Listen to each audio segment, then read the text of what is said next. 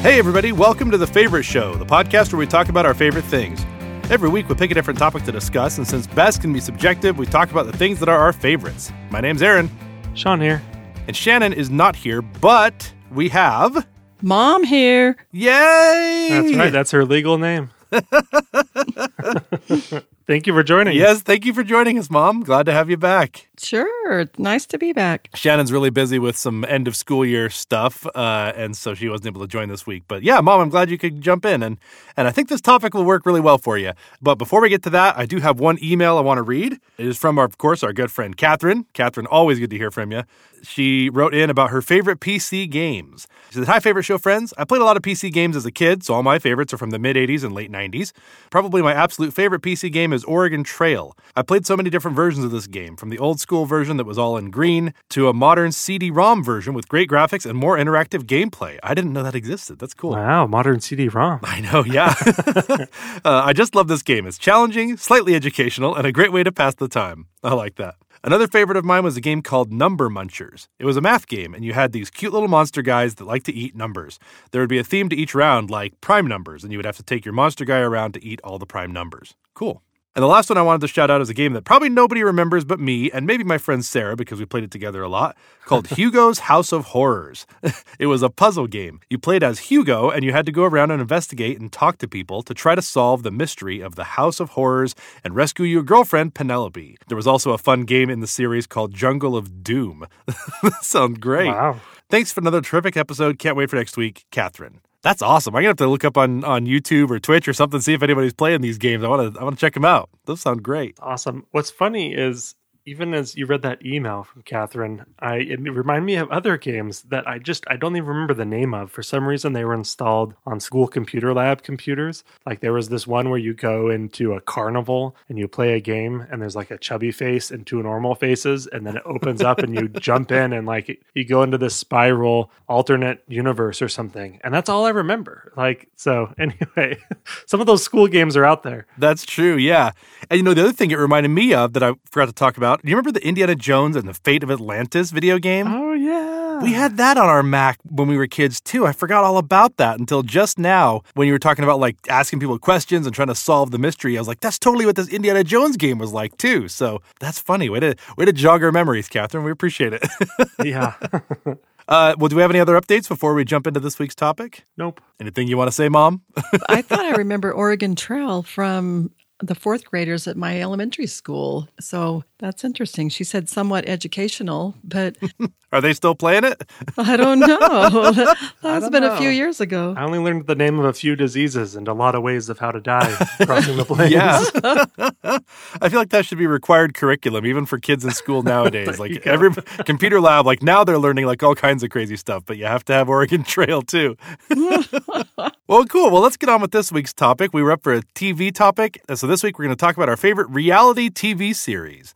I pulled up the Wikipedia article about reality television, so I'm going to read a little bit of it here. It says, reality television is a genre of TV programming that documents purportedly unscripted real-life situations, often starring unfamiliar people rather than professional actors. Reality television emerged as a distinct genre in the early 90s with shows such as The Real World, then achieved prominence in the early 2000s with the success of the series Survivor and Big Brother. Reality shows often are interspersed with confessionals, which are short interview segments in which the cast member reflects on or provides context for the events being depicted on screen. Competition-based reality shows typically feature gradual elimination of participants, either by a panel of judges, by the viewership of the show, or by contestants themselves. There's actually, according to this article, there's a wide range of what qualifies as reality. The only things it really defines, it says documentaries and TV news and late-night talk shows are generally not called reality. But beyond that, there's a pretty wide range and actually a lot of subgenres that change every few years. Somebody does a study and says, all right, here's the subgenres of reality.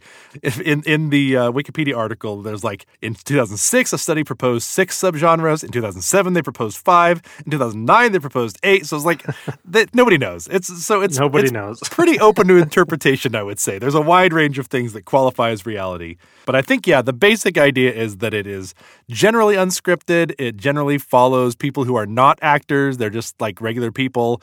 And and then they put them in sometimes crazy situations and see what happens. But anyway, this was a fun one to think about because it's been on our list for a while, and I actually was thinking, I don't watch a lot of reality, but then as I started thinking about it, I was like, oh, there are a few that really stand out to me that are fun shows that I think qualify as reality. So yeah, let's get into it. Sean, you want to kick it off for us? Yeah, sure thing. And I'll be the first to say I had a little stint during college that I worked at a post-production studio. So nowhere near the experience or professional level, I think, that you've done, Aaron, or our other brother. But I do remember working on one reality show and being both, I don't know, intrigued and in some ways disappointed, but then excited again, because the way it came together is things weren't scripted, but things weren't necessarily scripted as far as what to say, but they portrayed what seemed like weeks or a month-long journey in a one-day shoot. And so I'll be the first to say that maybe I don't know how much magic is in every one of these, but I didn't really want to dig deeper because the ones that are my favorites still have that magic for me. So so I'm just going to dive right in. Let's do it. Yeah. The first one for me is good old Duck Dynasty. Oh, yeah. Oh, man. It's just... I forgot how much you love that. It's so funny. It ran from 2012 to 2017 on A&E. Went for 11 seasons. If you haven't seen it, you've likely, if you look it up, you'd recognize it. It follows the Robertson family.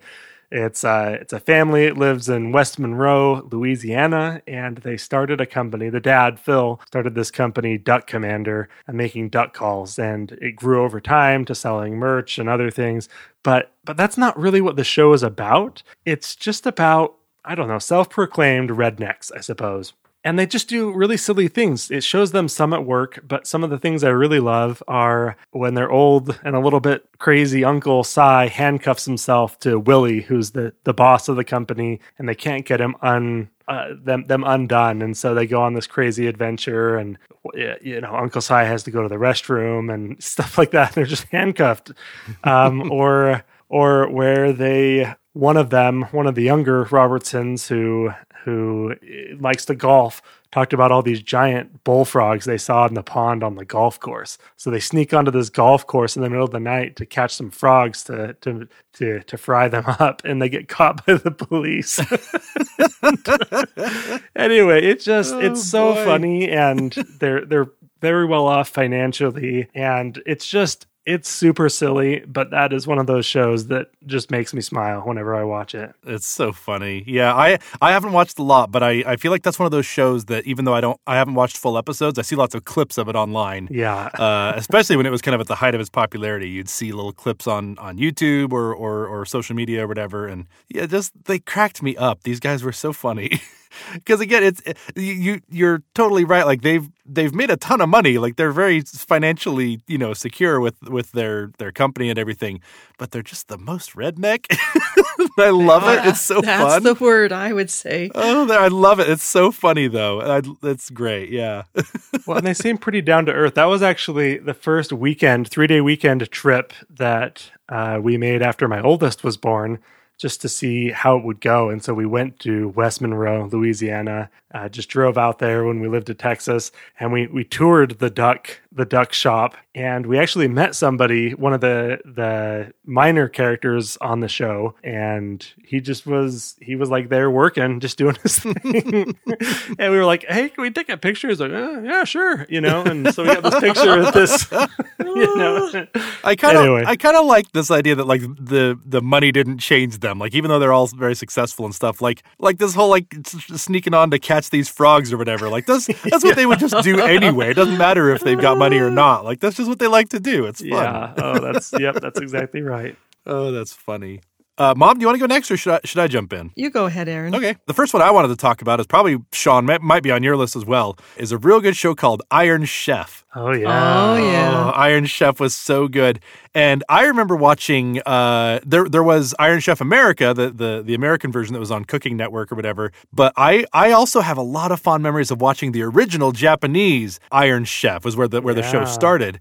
It also was on, wasn't it Cooking Network before it was Food Network, I I think. But Iron Chef, was a Japanese reality, or it was like competition show. So it was real chefs, making real food, but it was this competition show. And the thing that was so funny about Iron Chef is that it was so over the top dramatic, which of course the music, the lights. And he was a meanie. Well, even the American version, like they tried to stay true to that Japanese, Japanese game shows have a reputation already for being like really out there sometimes. But like look up on YouTube or look up some of these original Iron Chef episodes, it's so dramatic. Like the music is like, drums and beating, and like they show the overall view of Kitchen Stadium where these food battles take place, and there's like fire torches and like dramatic lighting. It's so over the top and so much. The reveal of the secret ingredient. And yes, exactly. So the premise of the show, if you haven't seen it, is that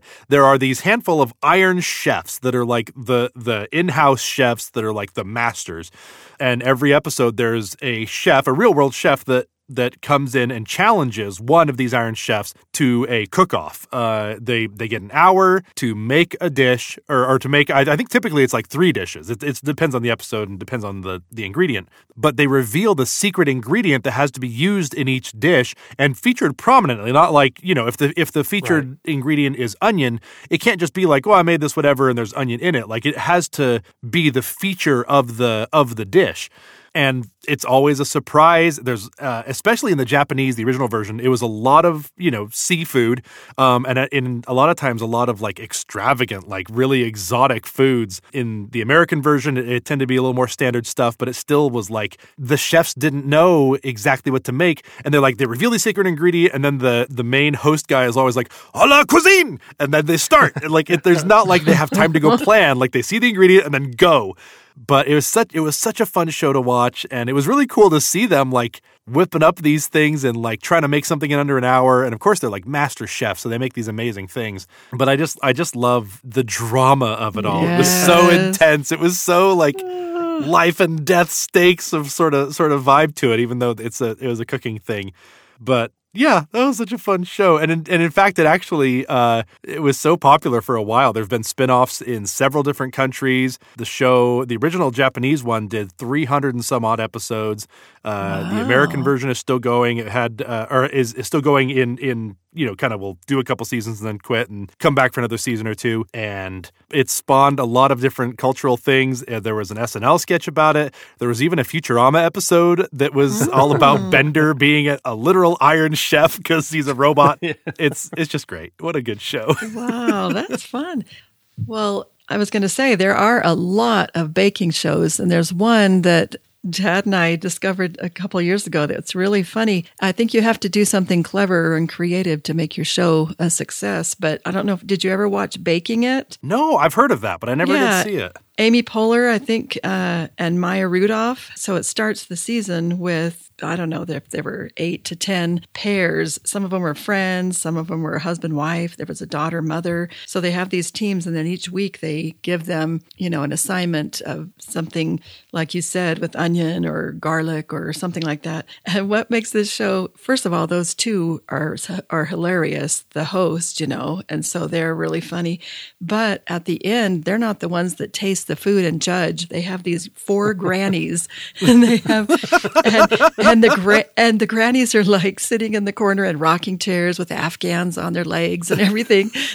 But these grannies, one is very opinionated, and she had been teaching. They all are very qualified. They've been teaching cooking classes for years. They all have these credentials, and so they come along, and they're really outspoken. The one's like, I can't stand this, you've ruined. And that is the funniest part of all, is watching those, first the couples work so hard, and then you have the comedians, doing silly things in between, but then you have those grannies judging, and they do have to send somebody home every week, but they actually, say, come and give Granny some love. And so they all give him a big hug.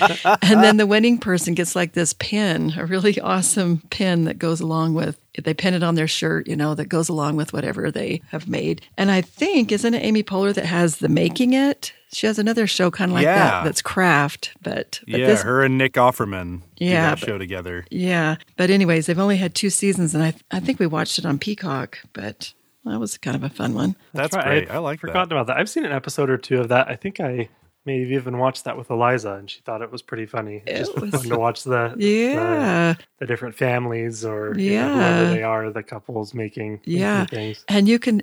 One thing I like about reality shows is you just get the regular Joe out there, and I mean they could make something really awesome one week, and the next week that flops. Their cake tips over, or their dough doesn't rise or something. And so that's what happens to all of us. So that's why I like to see other people succeed and fail. Yeah, that is fun. Yeah. I have one more cooking show I could bring up real quick while we're talking about that stuff. And it's the Great British Bake Off. And I know Kristen has those shows memorized. She watches them a lot, but I think I've watched about 6 seasons, and they have some really awesome judges. They have that Paul Hollywood, and they have Noel Fielding, and I think he must be a comedian because they're hilarious. And so what they'll do, they'll start with just maybe 10 or 12, and they're all just amateur bakers. And then every week they give them 3 challenges. And one, it's like, for example, they have a cake week and a biscuit week, a bread, a pastry. They even had a vegan week, and they have to do 3 challenges. And then they bring their food up to the table with their photo. The photos are facing them. So the judges don't know who made each one. They taste all of them, and then they put them in order. And so the last person ends up having to go home.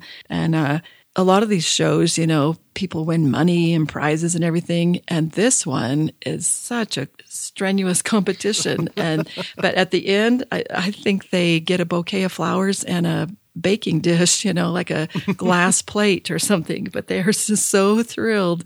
And a couple things I actually even learned from watching that is one of my Aunt Marjorie used to bring down a bunch of treats and pies and things at Thanksgiving time. And one was a carrot pudding. And I remember thinking, why did she call that pudding? It was really just a cake that she baked in a coffee can and boiled it on the stove in water. And they did something like that. They had a pudding week, and everybody made these cakes. And I was like, what? Huh. I'm like, oh, that's where the pudding came from. That's and then cool. they like double boiled it. I wish she was alive today because I'd like to get that recipe. I wonder if it came from our relatives, years ago anyways. Yeah. But it's kind of a couple of the things, like even with Eiley, my granddaughter she's not vegan, but she's vegetarian. But I learned so much. They made these beautiful cakes without even using like butter or, things that had any dairy or anyway. Wow, Anyway, so I learned it was educational and sad when somebody had to go home. I think they all get attached to each other because they stay in the same place for all these weeks. And then when someone has to go home, they're all like, oh, I'm so sorry you had to go. Well, I'm glad it wasn't me.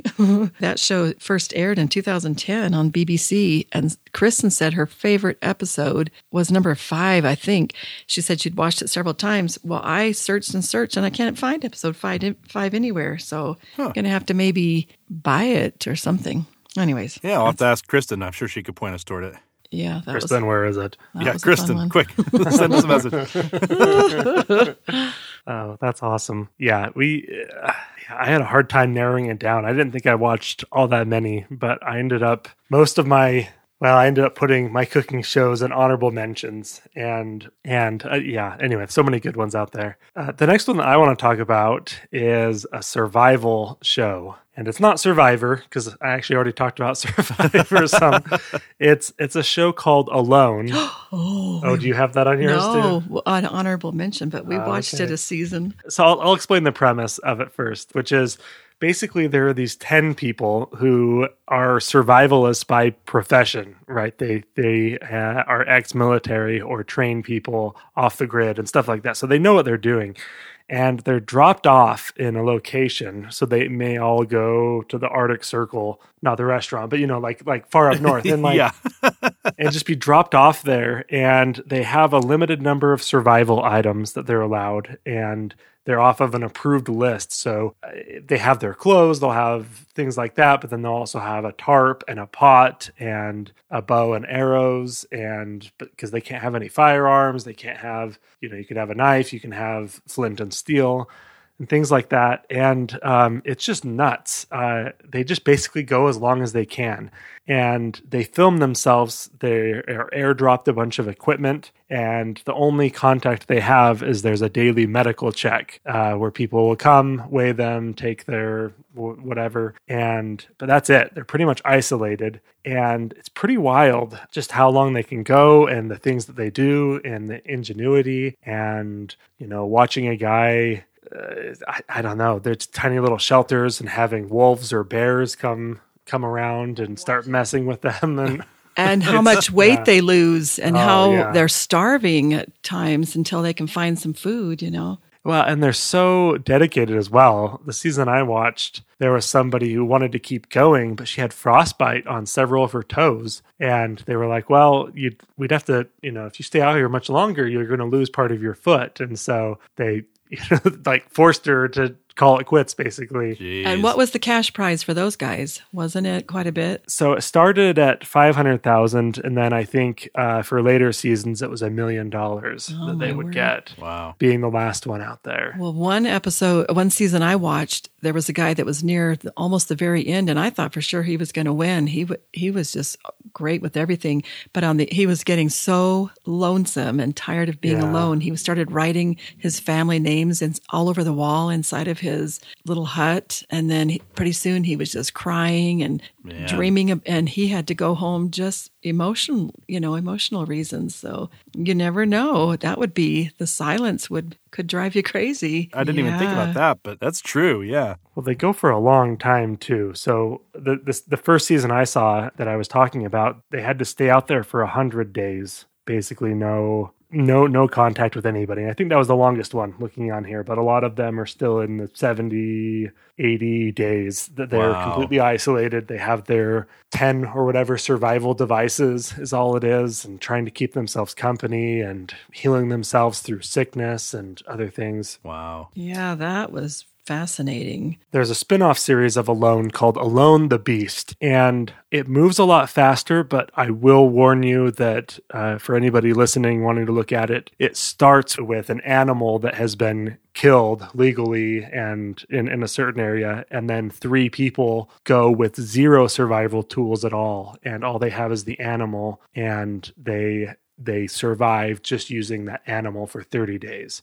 And so they'll use the teeth and the pelt, and they'll figure out a way to make a fire, even if they're, in the swamp where one of them is. They basically get dropped off. There's a flare shot up, and there's a crocodile that was left for them. And they have to, it's very hard. They're finding sharp stones and things like that to be able to clean it and do everything. Wow. But each episode is an entire 30 days for that one, rather than a season being the 100 days. So anyway, they're not for everybody for sure, but for me, they give me a little bit of excitement. I know I talked about this with YouTube videos, I think, right? Like I get this little bit of an adrenaline rush just sitting on my couch in my own living room, eating popcorn, scared right? to death. Of these guys, oh, get out of there! Oh, and they see these eyes show up on the cameras, and oh my word! Anyway, and these are tough folks, and yeah, they go home for a variety of reasons, whether it's the frostbite, the homesickness. Guy has too many close encounters with a bear, and he's like, I'm just done. I can't. I can imagine coming home and not being able to sleep, thinking of these bears, right by your feet. That's what you wake up to. And anyway, it's wild. Wow. Did they get $1 million? They better. Yeah, if they stay the whole time. Oh my goodness. Wow. I know a few people who might enjoy this challenge. They're thinking like, yeah, I could do that, but not me. I'm not interested in that. Yeah. I mean, even camping as like a Boy Scout was a lot of fun. But a week camping was a long time, and that was having all of the equipment and everything. Right? Exactly, yeah. I just can't imagine even being that starved that you would eat a raw, whatever you could find, or I don't know. Yeah, anything. Yeah. I mean, they have when they can't find any nutritious food, where they can scrape stuff off of rocks, and it's like, well, it's some calories, but it's not any nutrition and stuff like that. Yeah. Man.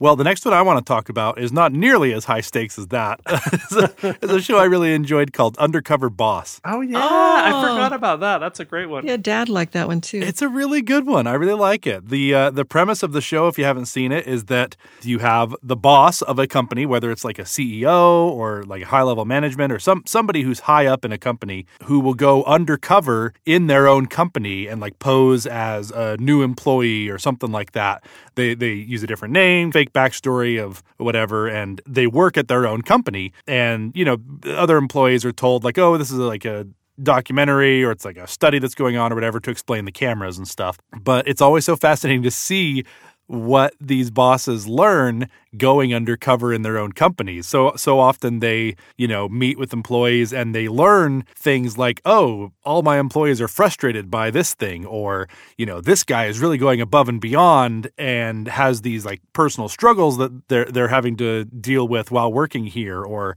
boy, this employee is a real slacker, or is rude to customers or whatever. There's so many different things they learn. And then at the end of each episode, the boss reveals their true identity and meets with a lot of these employees that they've met. And in a lot of cases, if it was somebody who was a really great employee, they'll, kind of commend them on doing such a good job and maybe give them some sort of prize. Like, hey, I really appreciate all you're doing for our company. We're going to give you a paid vacation, or we're going to give you a bonus for help with whatever. And the employees that are not so good get a reprimand, and there was one case I even saw where this guy, the boss was like, this is not a good fit for you, so we're going to see you later, and fired the guy. Yeah.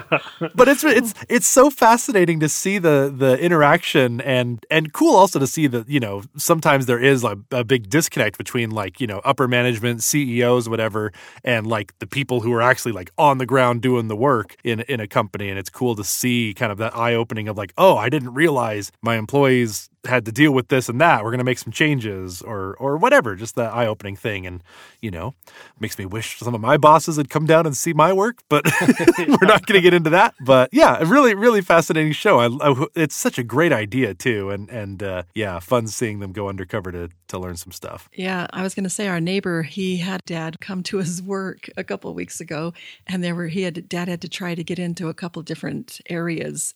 He works in like it's almost like a factory type thing, but they assemble all these products. And so there were a couple areas that they stopped Dad right away, but there was one that he got right in, and somebody was like, "Can I help you?"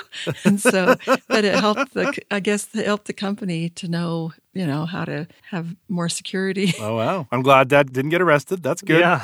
Yeah. He didn't get thrown in jail, so I'm glad for that.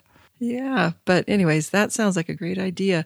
I think every company should have an undercover boss. It probably makes them more successful. Yeah, I feel like that would be a really good thing for bosses to get an idea of what all the workers are going through, because there oftentimes is a disconnect. And that's right. Just being able to get in there and see. The show typically lasts about a week. Each episode is a week of the boss being undercover, working at a job. And we should make that a regular thing. I would like that. That show, you never know what direction it's going to go. I think I saw one where the undercover boss was let go or something like that too, tried to remember what it was, or the guy was trying to get rid of him because he wasn't a very good forklift driver, but he was driving safely, right? Or whatever it was. But I would say that that's one of the reality shows out there that is a feel-good show, no matter which way it goes. Yeah. Yeah, there's definitely funny moments, and there's times where brings a tear to your eyes, very touching or whatever. So it's a good one. Yeah, I mean, it builds empathy, I think, whether it's the boss down or up towards the boss, or for just how you treat your customers or how you treat your coworkers or whatever. And just all these ways of just remembering that we're all human. And anyway, I'll have to watch more of that one. For whatever reason, that's one that I used to watch on flights. Maybe it was like, they had that limited number of channels, and it was that and Shark Tank for whatever reason. Those were the two shows I watched on flights. Oh, that's interesting.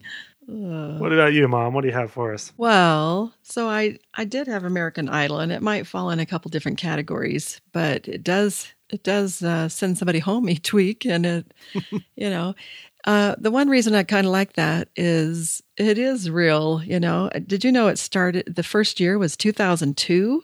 And it said 10,000 people auditioned. And do you know who the very first winner was? It was Kelly Clarkson, wasn't Kelly it? Clarkson. Kelly Yeah, Clarkson was that's right. She was the very first. Kelly Wow. Clarkson. And then the fourth winner, Kelly Clarkson and this gal were probably the biggest winners, Carrie Underwood.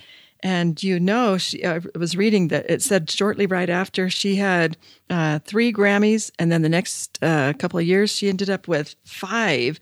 I remember when she first came on, she just was a little country girl, and they just in the beginning they just wore their own clothes and did their own hair, and it was just some natural talent. But I looked up who the most successful non-winners were. Did you know Jennifer Hudson was 7th? She was 7th runner-up, and now she has, she's doing the show in the Ellen DeGeneres showroom over there, isn't she, Aaron? Yeah. But the year after, she won a Tony Award for doing a show on Broadway. Thought it was Dreamgirls. So she was the 7th runner-up, and she did really well. Another one of the successful non-winners was Adam Lambert, and he was 2nd, but now, did you know he performs with Queen? That's right. Yeah. And actually, when we went to see Wicked, he was actually in the cast, Aaron. I remember looking back at the playbill, and he was, I forgot the part he played, but so he was doing a few things, before he was on American Idol. But I thought that was a fun show. And I also, one thing I liked about that is maybe they weren't, they let somebody go each week, or even more than one. But the judges I really liked the judges. It started out with Mick Jagger and Jennifer Lopez and Randy Jackson. Do you remember those 3? That's right. Then it went on to Paula Abdul and Simon Cowell. Oh, Simon. Yeah. Yeah. And Simon. He was so mean. He was mean. He didn't hold back. If somebody wasn't good, I don't know. That's not the one. I guess it's now, what is the show? America's Got Talent. Yeah. I think so, yeah. And so now they have a buzzer. If an act is bad, he just buzzes them, and the other people are like, no, they're not that bad. And they just have to leave the stage. Oh, man. But even Ellen DeGeneres actually was one of the judges for one of the seasons. And then they had Harry Connick Jr., Keith Urban, and now they have Lionel Richie and Katy Perry and Luke Bryant. And the one I watched just a few weeks ago, sometimes, now they're trying to be a little more dramatic, but they're still just everyday people. There was this kid that went in there, and they showed a little video clip of when he was in elementary school, and said how they called him and his brother down to the office and said that their mother was going to jail and they were both going to be put into foster care. And then he said that they were in foster care, and when he got out, he was a couple years older than his brother and sister, that he was 18, so he took the brother and sister and raised them until they were 18. Anyways, he was a really good singer, and pretty soon you see the judges all teary-eyed, and they said, well, you're going through. And he said, I just can't wait to tell my brother and sister. And usually, there's moms waiting out there for them, and they're all cheering and everybody. And anyways, I just like seeing everyday people getting a fair chance to go and audition. But, not everybody can pay for music lessons, and from the time they're little, and there's some real natural talent out there.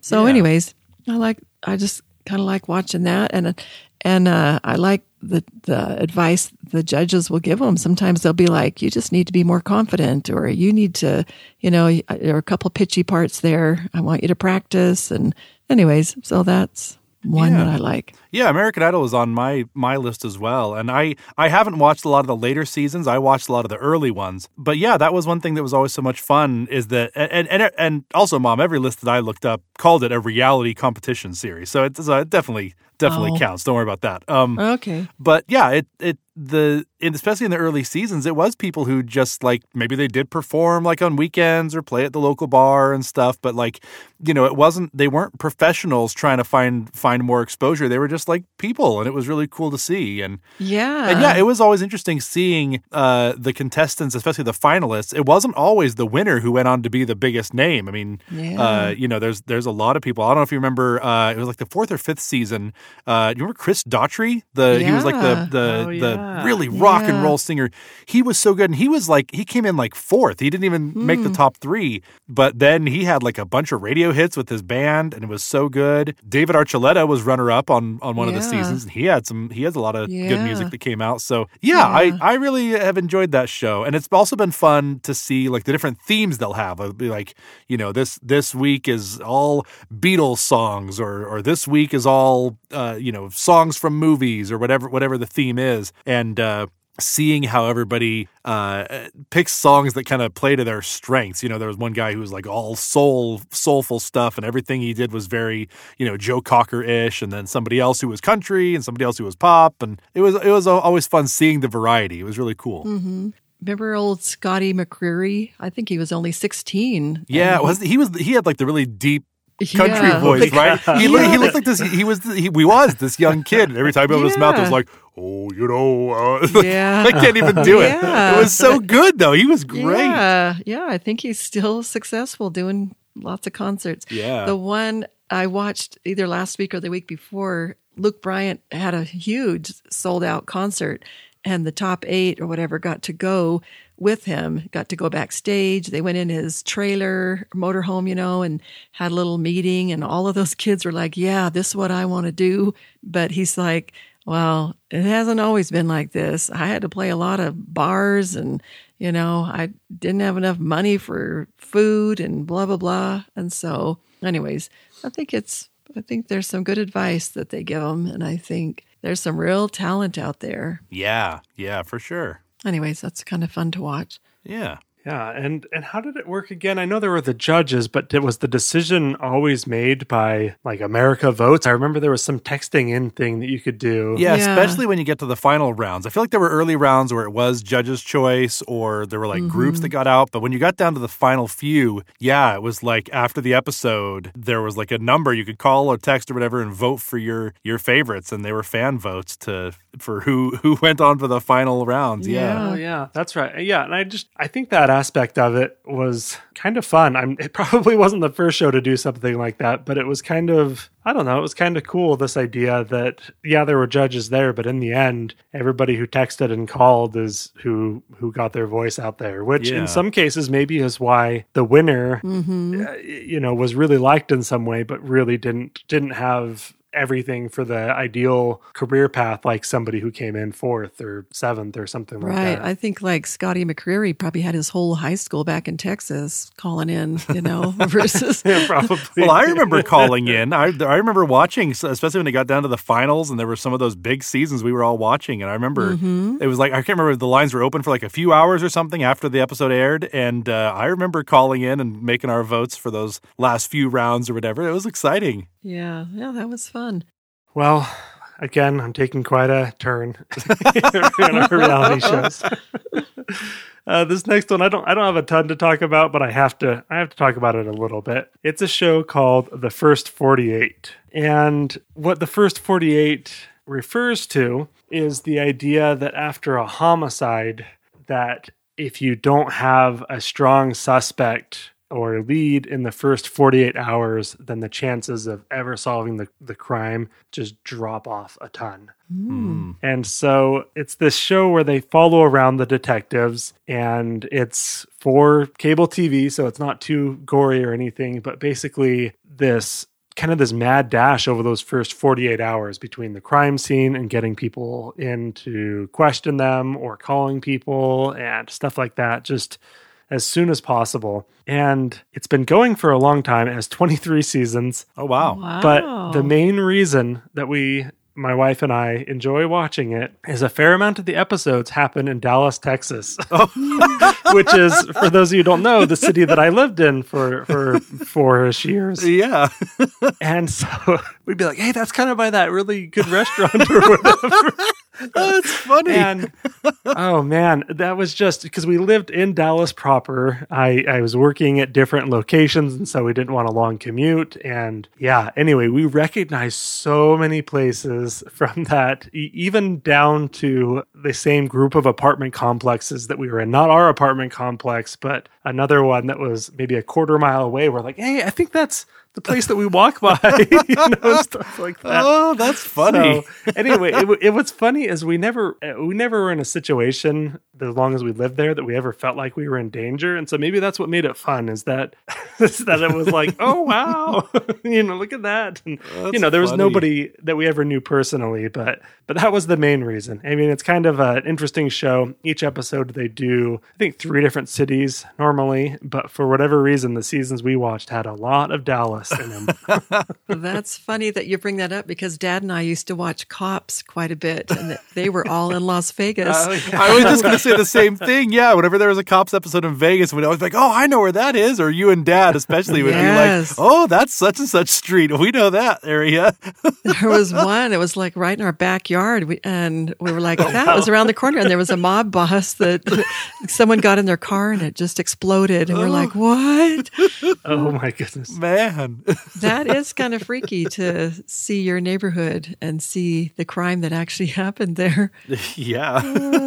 Oh boy. Well, taking another swing back from that, Sean, another one I want to talk about is a show called Love It or List It. I don't know if you guys watch much HGTV. It's a lot of, house, home improvement, home shopping, that sort of thing. Yeah, that's right. I really like those shows. They sort of make me depressed now that I, have bought a house in LA and how insanely expensive it is. And you see these shows like House Hunters where they're buying homes and I don't know where in the Midwest. And they're like, oh, it's only 5 beds. And we really didn't want to spend more than $200,000. And I'm like, oh my gosh, are you kidding me? Well, and you watch the older seasons too, right? So yeah, oh yeah. And I'm like, our budget's only $1 million. We want to buy an island, stuff like that. And I'm like, oh my gosh. Anyway, but I really enjoy this show, Love It or List It. It's on HGTV. It's been going for 18 seasons. I was trying to find out details if it paused or if they went on hiatus or if it actually ended because of COVID. It says the show is still active, but the last season was in 2021, so I don't know the details. Anyway, the idea of the show is that it always focuses on a family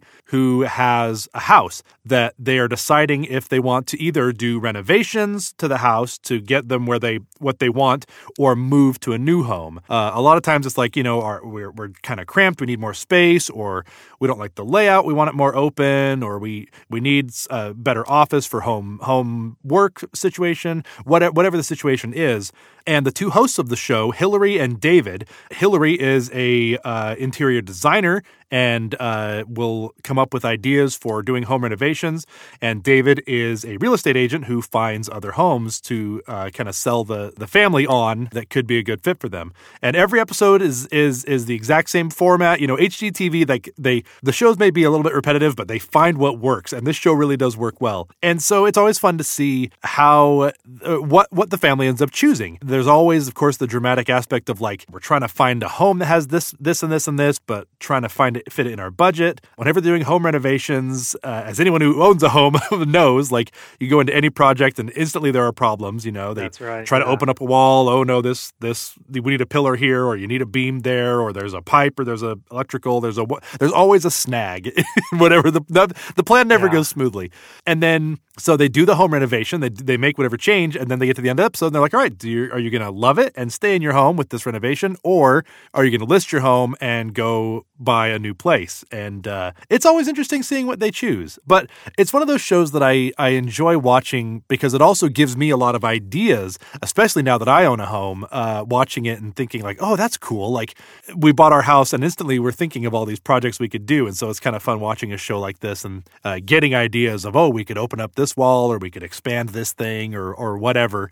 And it's a fun show. And like I said, HGTV, they really know the formula to make their shows, and there's lots of these shows that have the exact same formula, and they go on for a million seasons. But when they get it right, they get it right. And this show has always been entertaining for me to watch. It's a fun one. I've seen a few of those, and it's fun when you kind of disagree. It's like, oh no, come on, that's amazing. Yeah. Why would you walk away from that? Yeah, exactly. I'm like, are you kidding? They did this is such a cool thing. And in fact, a lot of times back when Stephanie and I used to watch some of it together, we'd guess, we'd try and anticipate, like, oh, which one are they going to do? Which one are they going to go for? Yeah. So it was fun. So what's funny is I'm the exact opposite of you, though, which is I really enjoyed watching them when we rented, and then now that we own a place, I'm like, no more projects, no.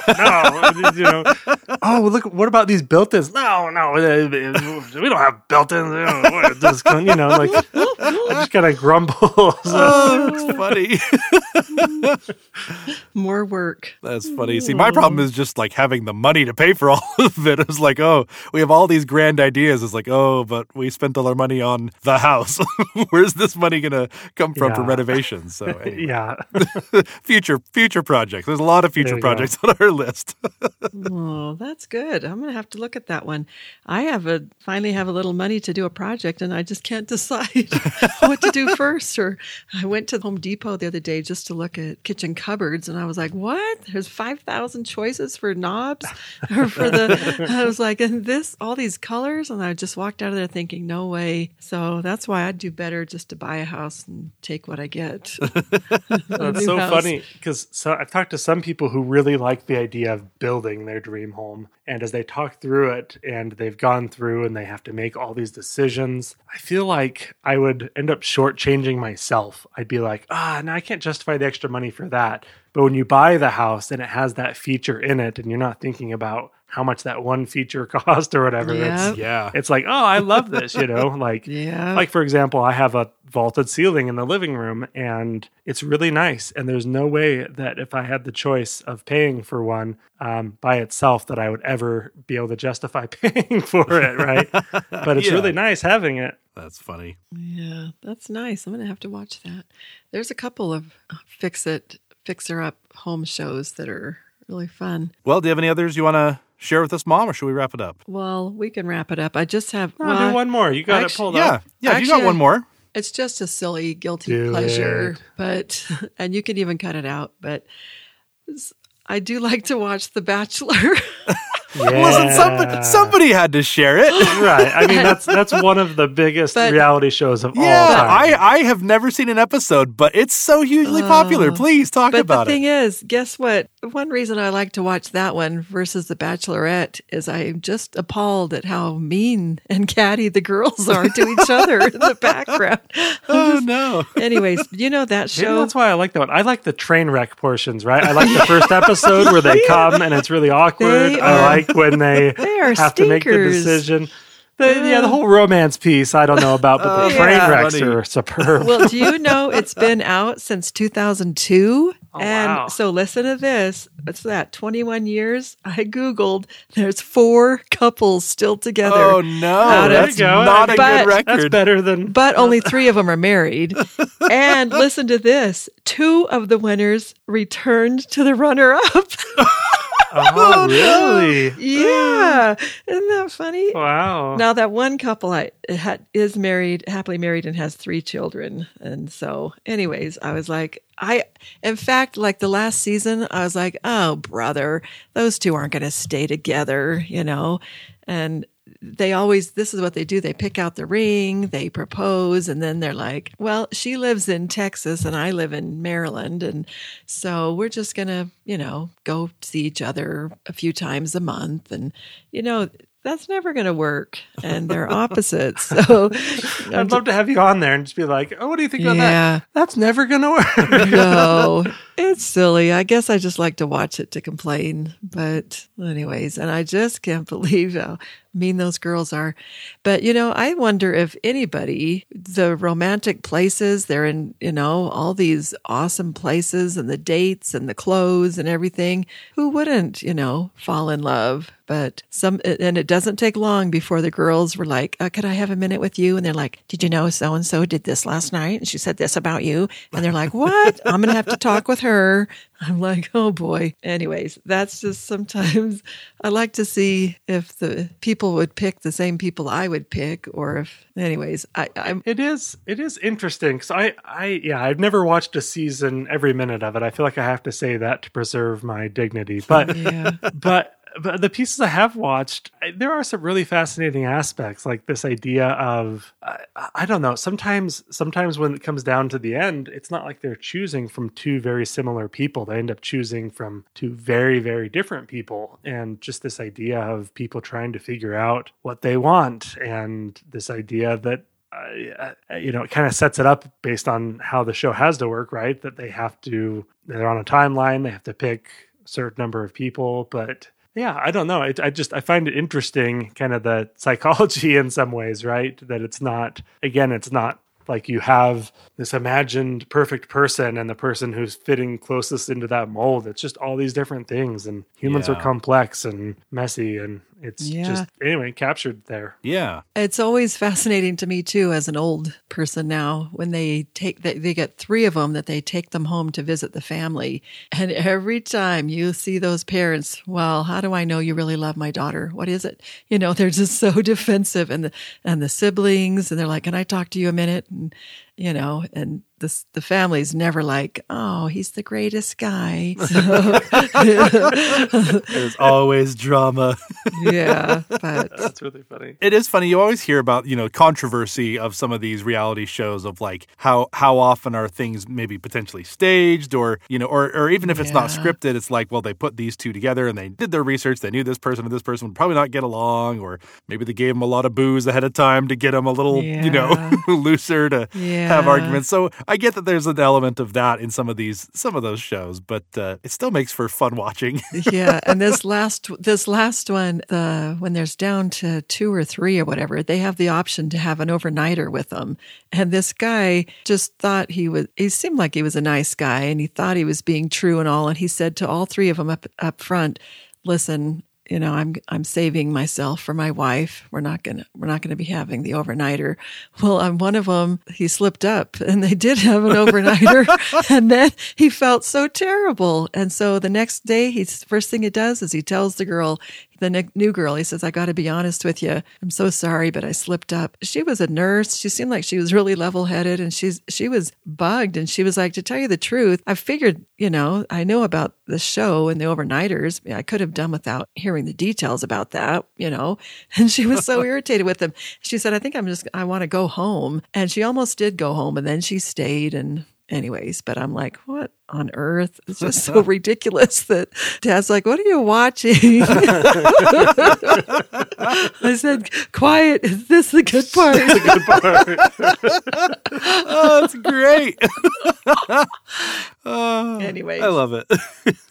Well, I guess that's probably a good spot to wrap it up. This was a fun discussion. I even though I don't watch a lot of reality, I feel like we still had plenty of good stuff to cover here. And this was kind of a fun discussion. Mom, thanks again for joining in. Especially, I know it was kind of last minute to let you know I'm sorry, but yeah, I'm glad you could join. This was fun. Yeah, thanks. Always good to have you on the show.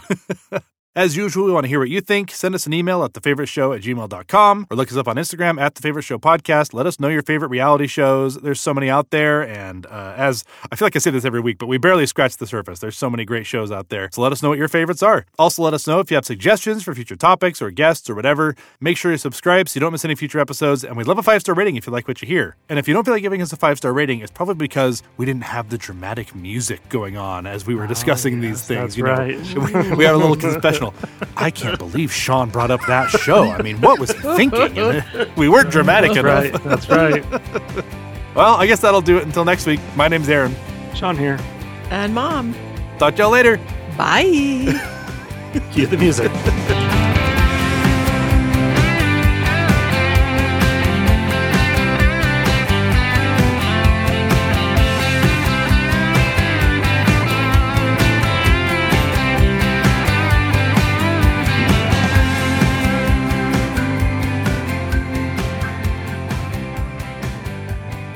Seeking Sister Wife, about polygamist families dating, looking for an additional wife. Oh, wow. I'm not supposed to say a ton about these honorable mentions, but I will say this one. The families that they pick, they make you feel like a really good spouse. I'll just say One of my honorable mentions is Fear Factor, which always freaked me out. yeah. The stunts were scary and the stuff they had to Yes. eat was gross, but it was like one of those things you just couldn't look away. I always liked The Biggest Loser. oh yeah. Hardcore Pawn, which Why do pawn shop shows have the best names? it's a pawn shop in Detroit, and you could look them up on TikTok or YouTube or whatever. That's where you get all the best train wreck things, or even their head of security ends up stealing from them and stuff. Anyway, it's wild. Going back to HGTV, I do like House Hunters. It's exciting and depressing all at the same time. Exciting because the houses are cool, and depressing because, who buys houses for that kind of money? Yeah. Who can do this? I like The Masked Singer sometimes. Yeah. That's a fun one, yeah. Naked and Afraid. That's intense. Oh. It's a survival show. They blur everything out, but they are definitely naked. Oh my goodness. This one is kind of a pseudo reality, but it's also a competition show. American Ninja Warrior was always a fun one to watch. And again, yeah. I'm watching this and I'm like, how are these people doing this? It's incredible. There was one called Songland. I don't think it's on anymore, but that was a really good Oh, one. yeah. Yeah, that yeah. was a cool one. Married at First Sight. They see each other for the first time as they're getting married. Wow. RuPaul's Drag Race. We can't have a discussion of these shows without dropping that one in there. Dancing with the Stars. Extreme Sisters. Oh my word. Sean, you got a theme going here. No. I like it. I get roped in. What can I say? Clarkson's Farm. Have you ever seen Clarkson's Farm? No. Yes. Jeremy Clarkson from Top Gear and Grand Tour. Oh. He's such an idiot, but he's got a farm and it's ridiculous. I had the voice, but that's Oh, I had the voice on my Yeah, list the voice too. is Yeah. great. Yeah. Yeah. I have Chopped, which also had spin-offs, Cooks versus Cons, and similarly Fakers versus Bakers. The only other one I had on my list was Property Brothers, which again, HGTV, house and renovations and stuff. It's always interesting to see stuff like that. Oh, I actually did have one. It's called Is It Cake? Oh, that's a cool Oh one. yeah, That's super cool. Yeah, that was really fun. those ones blow my mind. Yeah, me too. Let's see. I've got Holiday Baking Championship, Hoarders, Escaping Polygamy, and Blown Away. Nice. Very good. I didn't realize I Sean. had that many. Until I Yeah, started good going job. through. That's well a good done. list. I'm gonna have to check out some of those.